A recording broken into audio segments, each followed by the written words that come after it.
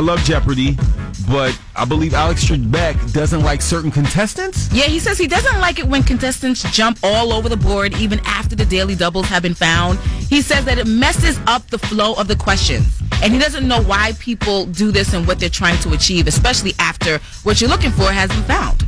Well, he wants them to go from 200, 400, 600, 800, and then go to the next. Yeah. Alex, they can play however they want to play. Yeah, why not? What are you talking about? You don't 100 here, 100. And especially if you feel confident and you want to go for the big money, why not go for the big money? I'm going to tell y'all what it is. He's lazy.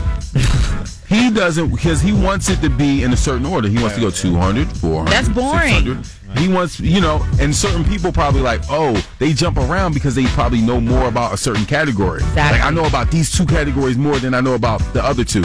Exactly. So that's probably how they do it. Well, he is allegedly retiring very soon.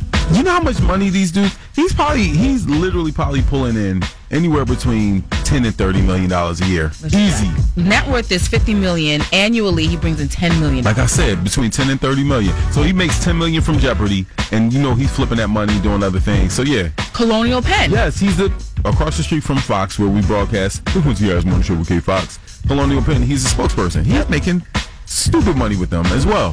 Hey, Alex Trebek. Yeah. So you can handle people bouncing around the board with your rich ass. They trying to get 10% of what you got. Exactly. 5%. Yeah. All right. Well, look, man. Speaking of, we're going to give you 50 or 100%